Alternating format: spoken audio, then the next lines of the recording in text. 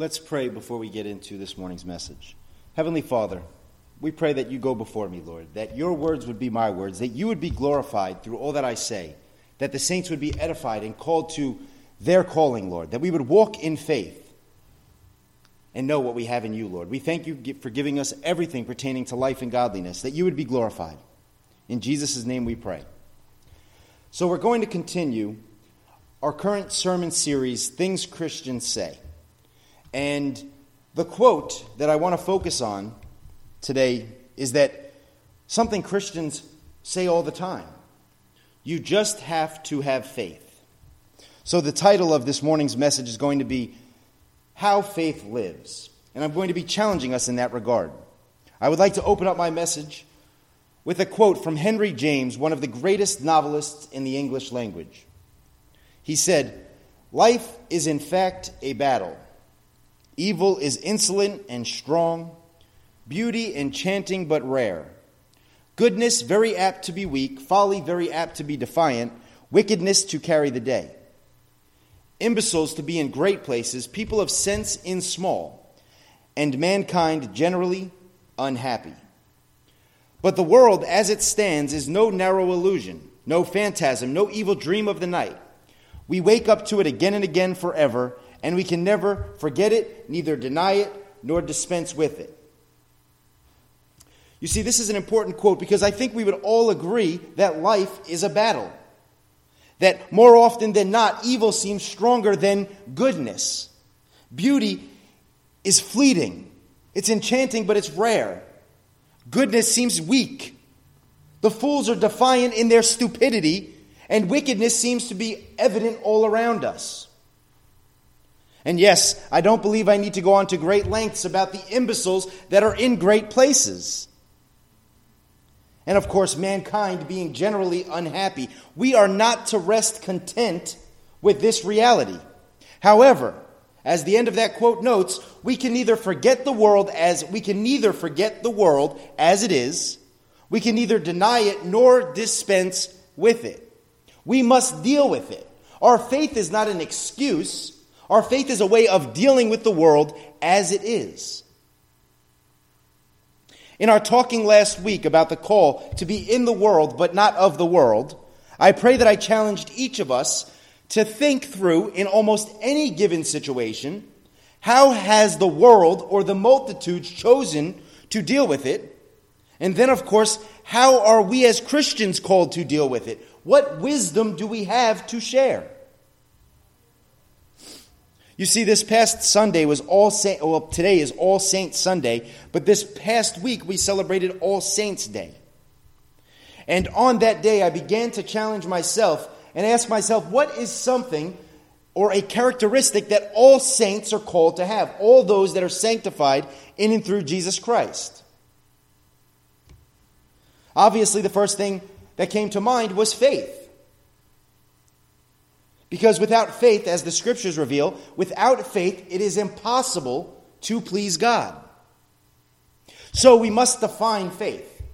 And in my average understanding, or my searching out the meaning, I have come to the understanding of faith as trust. A faithful God is a trustworthy God. And there my faith is a trust in a trustworthy God. Faith is a defining characteristic of the saints. Again, let me remind you, without faith, it is impossible to please God. I would contend that the lack of faith, even after being shown through miraculous wonders, is akin to blasphemy of the Holy Spirit. Something we know through Scripture that no man can be forgiven of. When you are given every evidential sign possible, miraculous gifts and all that were there evident in the first century, and you decide to still speak against the very notion of a faithful God, that is indeed a lack of faith, that is no faith, and that is blasphemy of the Holy Spirit. You see, I want to bring us forward in how does faith live? And I want to take us first to Psalm chapter 16, verse 11. And in that psalm it says this: "You will make known to me, O Lord, the path of life. In your presence is the fullness of joy. In your right hand there are pleasures forevermore." Saints, do we believe these words? that our Lord, our God, will make known to us the paths of life. That in His presence is the fullness of joy. And that by His power, by His right hand, we are given pleasures forevermore. Do we believe this, church? Because we must. If our faith is going to be anything, we must trust in these words.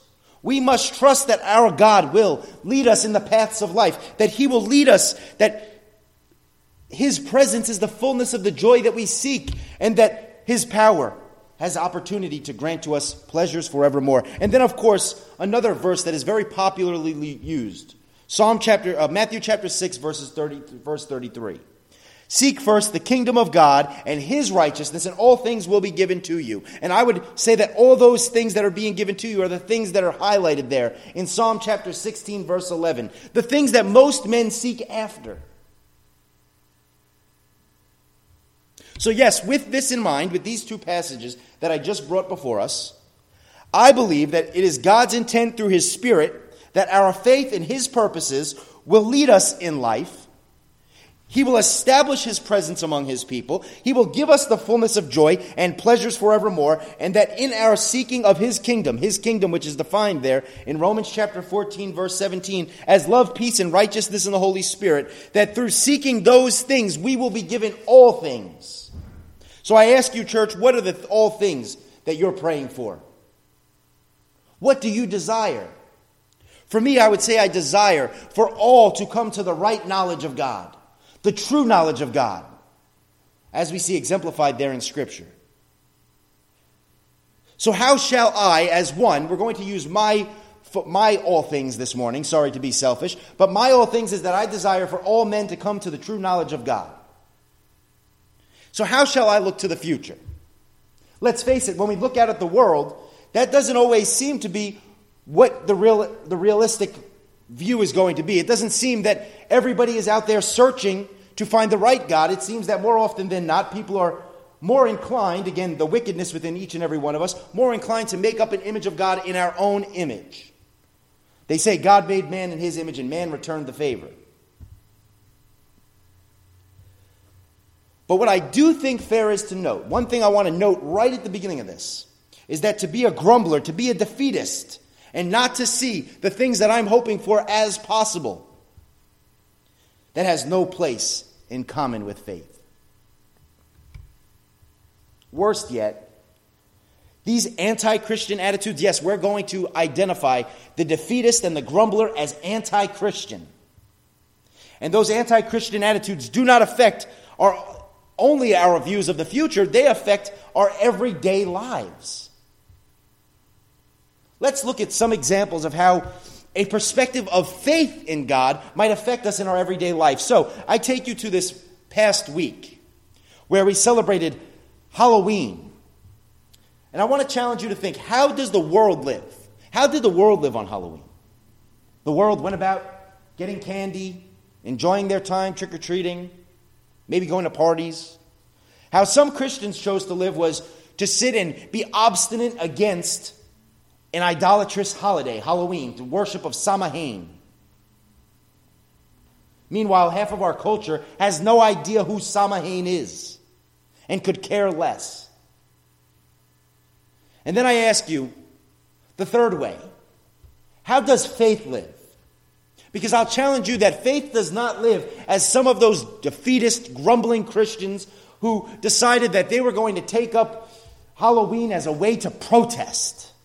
The world isn't paying attention to that. I mentioned last week in my sermon that our call as Christians, being in the world and not of the world, is to be like salt. Is to be different, of course, but to magnify the flavor. Here, I had spoke last week about the Vestigia Dei, a Latin phrase for the traces of God, the different things that are seen all throughout our creation, that we as Christians are called to magnify, because the world will not do that. The world will not magnify the things of God. The world will set itself up on grumbling and defeatists against God, a lack of caring about God. And me sitting on the sidelines, grumbling and yelling as I've been defeated in the worship of this idolatrous holiday does my God no good. And that is not how faith lives. Faith says, I'm going to go out there, I'm going to magnify my God, and I'm going to pray that my prayers will be answered, that men will come to that true knowledge of God. We also know that it's Reformation Day. The world doesn't know that. Some Christians, I guess, have chose to ignore that, or don't allow that to overshadow the worship of pagans. Why don't we exemplify that October 31st is Reformation Day? It's a day for us to challenge ourselves. It's a day for us to see what reformations are needed in our lives. Because Martin Luther's Reformation started with himself. What reformation is needed in my life? What reformation is needed in the church? What reformation would I like to see in the world? And I did exactly that this year.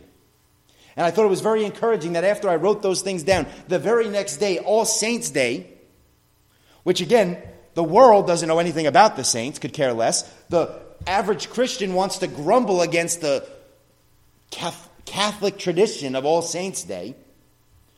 Faith chooses to use this day to say in Hebrews chapter 12, which we're going to look at, that now I have a surrounding of saints. I have witnesses and influences that have been there since the beginning of time that are surrounding me, that will encourage me to keep my faith, to remove the sins that hinder me from walking in the faith that I know I am called to live in. All Souls Day. The world, again, could care less. Average Christian wants to argue against the Catholic tradition and all of these different things. Argue about whether the soul is a part of man, the soul is the entire man. Faith doesn't live like that. Faith says, my God will make known to me the paths of life. My job as a Christian is to be the salt of the earth, to be a city on a hill, to display the glories of my God, to bring out the Vestigia Day. We look to Election Day. Of course, this should challenge each and every one of us. How does the world live? The world doesn't care about godly values. The world doesn't care about the things that Christians are seeking to see exalted in the earth. Some Christians have chosen to grumble, give up. Maybe they've put all of their stock in politics. Neither of those are our way of doing it. Our way of doing it, again, how faith lives, it says, well, I know that if I become convicted, if I walk worthy of the instruction that has been given to me, to love from a pure heart, to obtain a good conscience, and to have a sincere faith, 1 Timothy chapter 1, verse 5. If I believe that, I'm going to go out and I'm going to allow my witness to be worth it. And I'm going to go to the polls and I'm going to vote having faith that, again, my God will make known to me the path of life, that in my God's presence is the fullness of joy, that in his right hand, in his power, is pleasure forevermore. And that if I seek first his kingdom and if I seek first his righteousness, all things will be given to me. I could go on and on. Veterans Day, how the world lives. We see many trashing the veterans in this country, putting the veterans to shame in this country, protesting funerals of veterans. How ugly. Some Christians choose to join in that. Some Christians choose to ignore it. We need to be that middle ground. We need to say, how does faith live? How does seeking first the kingdom of God and his righteousness affect veterans? Thanksgiving, the world, they're out there just partying it up, celebrating with family, maybe ignoring the existence of God. Some Christians choose to create all kinds of squabbles about Thanksgiving. How faith lives is maybe we do need to go out there and have some of those hard conversations about Thanksgiving and the traditions that are behind it. Maybe we do need to get out there and use that day to talk about things honestly and bring forth love and celebrate and fellowship with our families. And then we look to the Christmas season. We know the world loses their mind around this season. Some Christians choose to lament it and disregard everything. And I say what we do is we get out there and we do our job of showing that there's pleasures in the power of our God, that his presence is the ultimate joy, and that he will make known to us the paths of life. How does faith live? Faith trusts God for his blessings and knows and recognizes and praises him for all that we have in him, allowing this to be our focus in life, bringing out the blessings of God to bear upon all things for the common good. That's how faith lives. Let's take a look at our text this morning. Hebrews chapter 10. We're going to start here at that last verse, verse 39. And I want to give you a little bit of context about the book of Hebrews. This letter, regardless to the, excuse my coughing, this letter, regardless to whatever author you believe wrote it. Again, there's so many arguments there. We know that this letter was written during the first century to Hebrew Christians, those who had come from the time of Abraham forward, that were of that descendant of Abraham, and they had held to the law, believed that the glories of God were shown through the law, but now a greater glory was there, or a better glory. To illustrate the context there of the book of Hebrews, many times you see that word better. And the book of Hebrews is magnifying a better glory, a better covenant, a better Messiah, a better king, a better sacrifice. And it's being written to these Hebrew Christians to encourage them to keep their faith and to run the race and not go back to the Judaic system, that old covenant system, what they were used to, what they were, that which was waxing old and growing old and was ready to vanish away in that generation. You've seen that in chapters before Hebrews chapter 8. So here, beginning right here at this point, Hebrews chapter 10, it says, "But we are not of those," verse 39, "who shrink back to destruction, but of those who have faith to the persevering of the soul." We are not like those who go backwards. We are of those who have faith, who have this enduring trust that can only come from God to the preserving of the entire being. Now faith, because again your question would be, well, what is that faith? Explain that faith to me. And continuing here in Hebrews chapter 11, verse 1. "Now faith is the assurance of things hoped for." Hold on to that. Assurance of things hoped for. And the conviction of things not seen. My trust in God is the assurance in things hoped for. What he has already shown me, how he has already built up my faith and secured me in him. Just as Jesus said that I and the Father are one, that they may be one with us. I've experienced that, and that is my assurance of the things that I hope for from my God. That is the conviction of the things that I cannot see. We see in another writing, the Apostle Paul says that we as Christians are called to call things as though they are, even if they are not. Things that are not as though they are, we call them into motion because we have faith in our God. "For by faith men of old gained approval. By faith we understand that the worlds were prepared by the word of God, so that what is seen was not made out of things which are visible. By faith Abel offered to God a better sacrifice than Cain, through which he obtained the better testimony, that he was righteous, God testifying about his gifts, and through faith, though he is dead, he still speaks.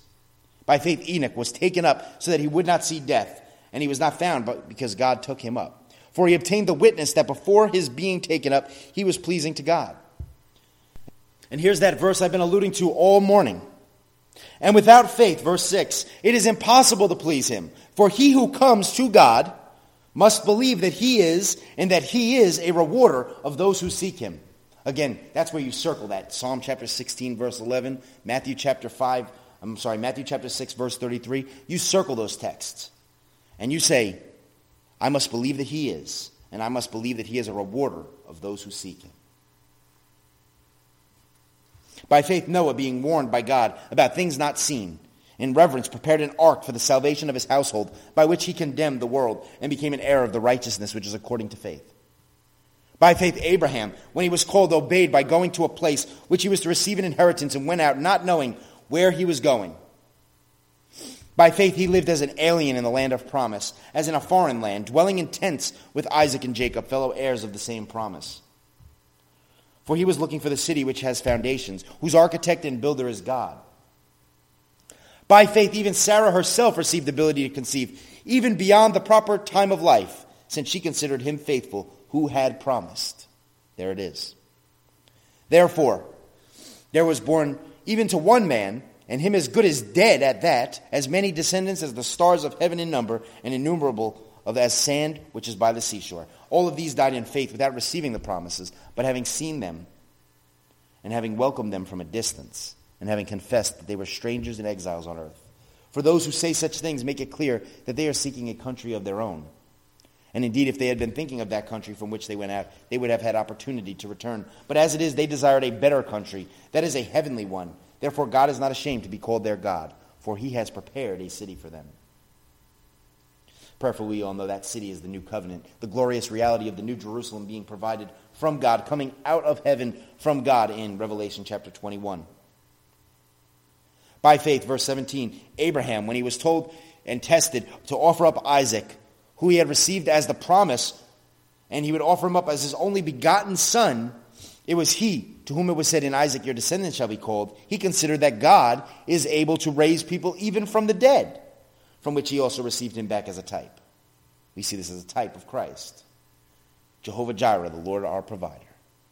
By faith, Isaac blessed Jacob and Esau, even regarding things to come. By faith, Jacob, as he was dying, blessed each one of his sons of Joseph and worshipped, leaning on the top of his staff. By faith, Joseph, when he was dying, made mention of the exodus of the sons of Israel and gave orders concerning his bones. By faith, Moses, when he was born, was hidden for 3 months by his parents because they saw he was a beautiful child, and they were not afraid of the king's edict.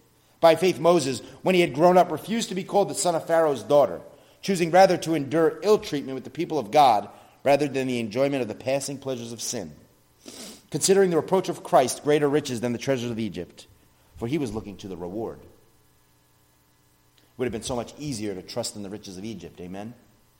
But by faith, he knew that there was a better thing happening. By faith, he left Egypt, not fearing the wrath of the king, for he endured as seeing him who is unseen. By faith, he kept the Passover and the sprinkling of the blood so that he would not be destroyed, nor would the firstborn. By faith, they passed through the Red Sea as though they were passing through dry land. Catch the power of that. I don't believe they stepped and it was dry right away. Again, it was water and they stepped and it turned into dry land. Didn't seem possible. And the Egyptians, when they attempted it, were drowned. By faith, the walls of Jericho fell down after they had been encircled for 7 days. By faith, Rahab the harlot did not perish along with those who were disobedient after she had welcomed the spies in peace. And what more shall I say? For time will fail to tell of Gideon, Barak, Samson, Jephthah, of David and Samuel and the prophets, who by faith conquered kingdoms, performed acts of righteousness, obtained promises, shut the mouths of lions, quenched the power of fire, escaped the edge of the sword, from weakness were made strong, became mighty in war, put foreign armies to flight. Women received back their dead by resurrection. Others were tortured, not accepting their release, so that they might obtain a better resurrection. Others experienced mockings and scourgings, yet also chains and imprisonment. They were stoned, they were sawn in two, they were tempted, they were put to death with the sword. They went about in sheepskins and goatskins, being destitute, afflicted, and ill-treated. Men of whom the world was not worthy. Wandering in deserts and mountains and caves and in holes and grounds. And in all of these, having gained approval through their faith, did not receive what was promised. Because God had provided something better for us, these first century saints here, these Hebrew Christians, that apart from us, they would not be made perfect. God in his providential plan. So when we sit down and we think about how to react to the issues in our world and how we are called to live as those of faith, this should be a text that we read. And we say, faith is a big thing. These men did all of this by faith. And then continues, and I love therefores. Therefore, now that we know we have all of these saints that have done all of these amazing things, since we have such a great cloud of witnesses, and this is only a short list, this is what we might call the whole of faith. Since we have a cloud of witnesses around us, let us lay aside every encumbrance or distraction or burden and sin, every area of missing the mark. All these things which easily entangle us, and let us run with endurance the race that has been set before us.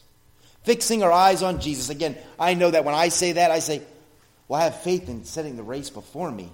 How? Despair seems so easy. Confusion seems so easy. Notice here, verse 2. Fixing our eyes on Jesus, the author and perfecter of our faith, who for the joy set before him endured the cross, despising the shame, and sat down at the right hand of the throne of God. For consider him who endured such hostility by sinners against himself, so that you will not grow weary and lose heart. Look to Jesus. We're talking about preserving the entire being here, the entire man. Let us lay aside every encumbrance, every sin that so easily entangles us. and look to the joy before us. Look to what our faith provides. Look to things that are not as though they are and call them into motion. Because that's the faith we are called to live. Our grow and go this week is going to be that without faith it is impossible to please God. That faith is a godly trust that He is and that He is a rewarder of those who seek Him. This should make us a joyful and blessed people. A people who have been blessed and are a blessing. We must go out into the world with this mindset. We must be aware of the need and the call for this mindset. We must encourage this mindset and rebuke anything that comes up against it as a burden, a distraction, or missing the mark. Let us pray. Heavenly Father, Lord, we know that it is only to looking to You that we can ever experience such a faith. It is only looking to You that we can experience the joy of knowing the path has been set before us. It is only in looking to You, Lord, that we know all things will be provided. Continue to build up that trust in us, Lord, as we look to You, as we grow in all things that build up our faith. Allow us to see this faith at work, Lord. Allow us to be a people that seek goodness everywhere, and when it is found, to bring it out of its hiding place, and to let it be free and unashamed. Thank You, Lord. In Jesus' name we pray. Amen.